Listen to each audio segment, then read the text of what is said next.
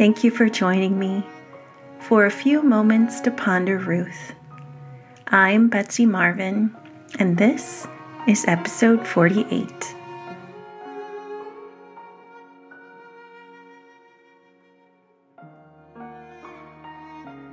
Now there was a wealthy and influential man in Bethlehem named Boaz, who was a relative of Naomi's husband, Elimelech. One day, Ruth the Moabite said to Naomi, "Let me go out into the harvest fields to pick up the stalks of grain left behind by anyone who is kind enough to let me do it." Naomi replied, "All right, my daughter, go ahead." So Ruth went out to gather grain behind the harvesters, and as it happened, she found herself working in a field that belonged to Boaz, the relative of her father-in-law, Elimelech.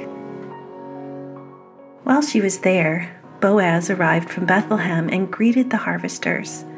"The Lord be with you," he said. "The Lord bless you," the harvesters replied. Then Boaz asked his foreman, "Who is that young woman over there? Who does she belong to?" And the foreman replied, "She is the young woman from Moab who came back with Naomi.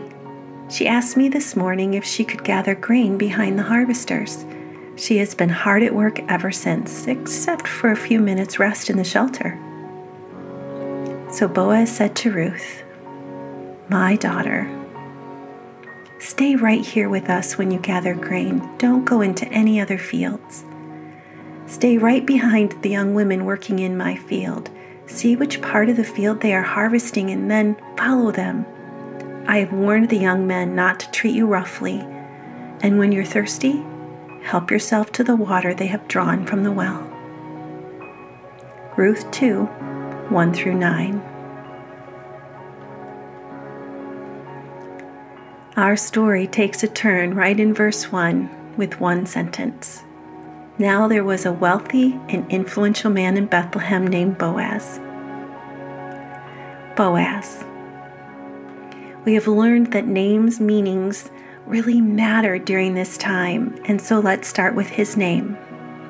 Boaz means strength.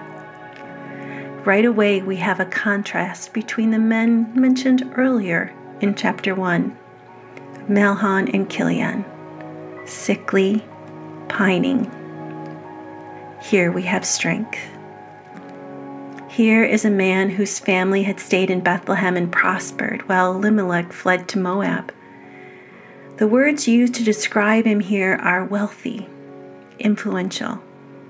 Yet the translation of these words would probably be closer to mighty warrior or man of valor. Remember, it's the time of the judges, so we can assume that he has been called upon to fight in battle.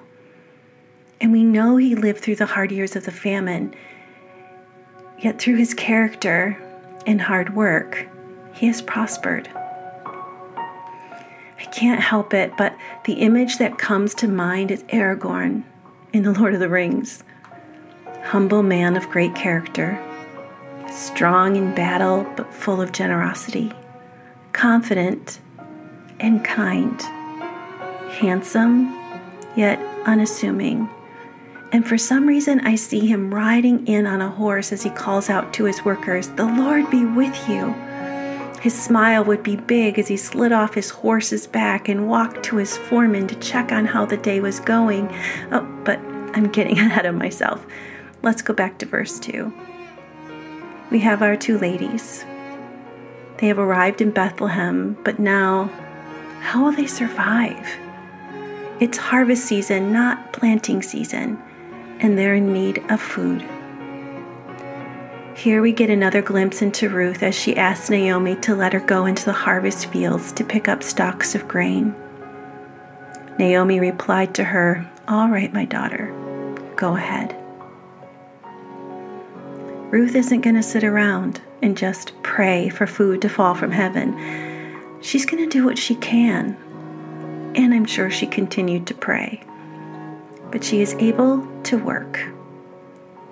Her words also give us another insight into her awareness that she is an outsider, as she says, "Anyone kind enough to let me do it." She is aware she might be turned away, but she's going to try. In Leviticus 19:9, there is a Jewish law that states that when a field is harvested, the owner was to leave the edges and any grain that was dropped for the poor to glean from, and any foreigners also living among them. This same law applied to grapes. So during the harvest, men would cut the grain and women would bundle it. Whatever was left would not be gathered, but left for those who had come to glean what they could. It was like an Israelite welfare system that created the opportunity for the poor to work for their food and provide for their families. I spent 2 summers working on a farm harvesting vegetables. I learned how to cut lettuce and plant celery, bunch radishes, and handle a really big knife. My sister and I worked long, hot days that summer with immigrant harvesters that were coming through. And immigrant harvesters can be a rough crowd.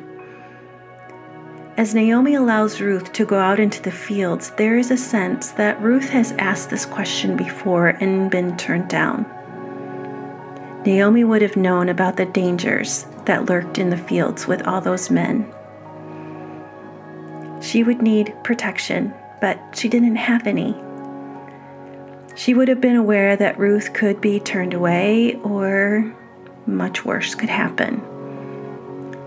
Yet she gives her permission. I wonder if Naomi was prayerful and anxious all day while Ruth was gone. As the day wore on, she must have realized that Ruth found a field to work in, so did she worry about the heat? Wonder how much she was harvesting, or if she was getting pestered by the men. By verse 3 of this chapter, Ruth has headed out, and as it happened, she found work in the fields of Boaz. Right, as it happened. Another translation says, Ruth happened to stop at a plot of land. These are hints that something more is at work, something the author already knows. God is moving behind the scenes. It's not happenstance that Ruth has found this field. And as Boaz comes to the fields, large and in charge, he greets his workers. You can often tell the real character of a person in authority by how their staff work with them and what they think of them. And apparently, his workers had a good relationship with him. As he comes to his fields, he notices Ruth. We know this because he asks his foreman about her. Whether due to widow's colors, her Moabite look, or because he would have known the others and she was new, we're not sure. Maybe it was because she was beautiful. But I gotta say, farm work is not a beauty salon. The dirt gets everywhere. So, because he is who he is, I have a feeling that all the female workers looked up at his arrival, maybe quickly straightening their headdresses or swiping the sweat off their foreheads. This probably included Ruth. So, did their eyes meet?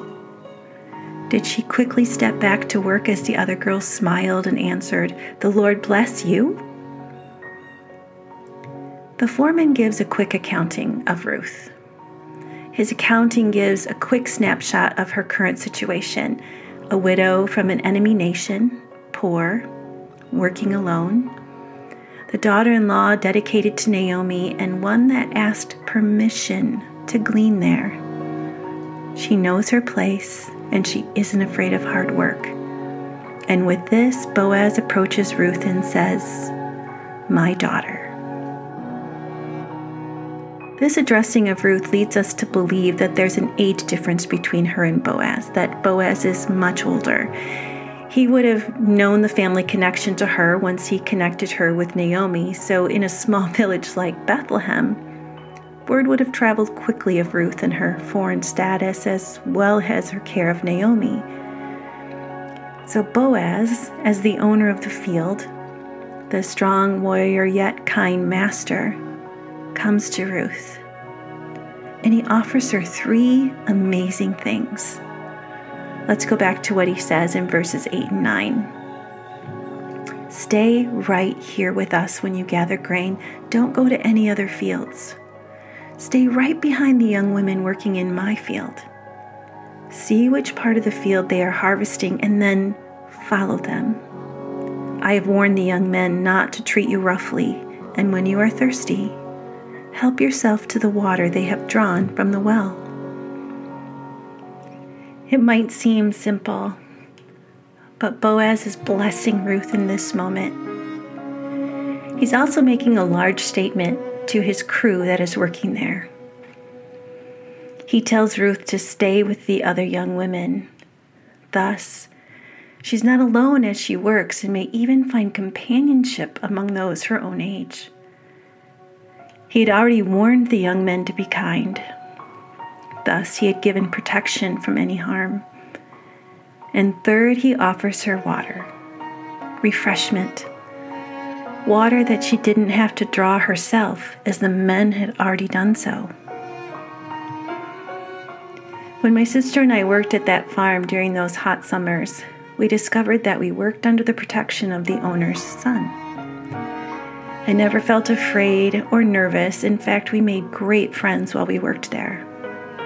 But I know that the son made it clear that we were to be safe. We were watched over. As we close for today, let's take a moment to recognize the story behind the story. Do you see it? A man, kind and strong, owner yet humble, leader yet servant, offering protection, refreshment, and relationship. It sounds a lot like a man that would come centuries later to save his people, care for the poor, and redeem our story, one that gives us blessing. So what do we take from this to ponder? I see it as a reminder that just as Boaz sees Ruth in her humble state, God does the same for us. Did this moment change the fact that Ruth had to work hard? No. Did this moment change her situation? Not yet. But Boaz noticed. God notices. The blessing is coming. Amen.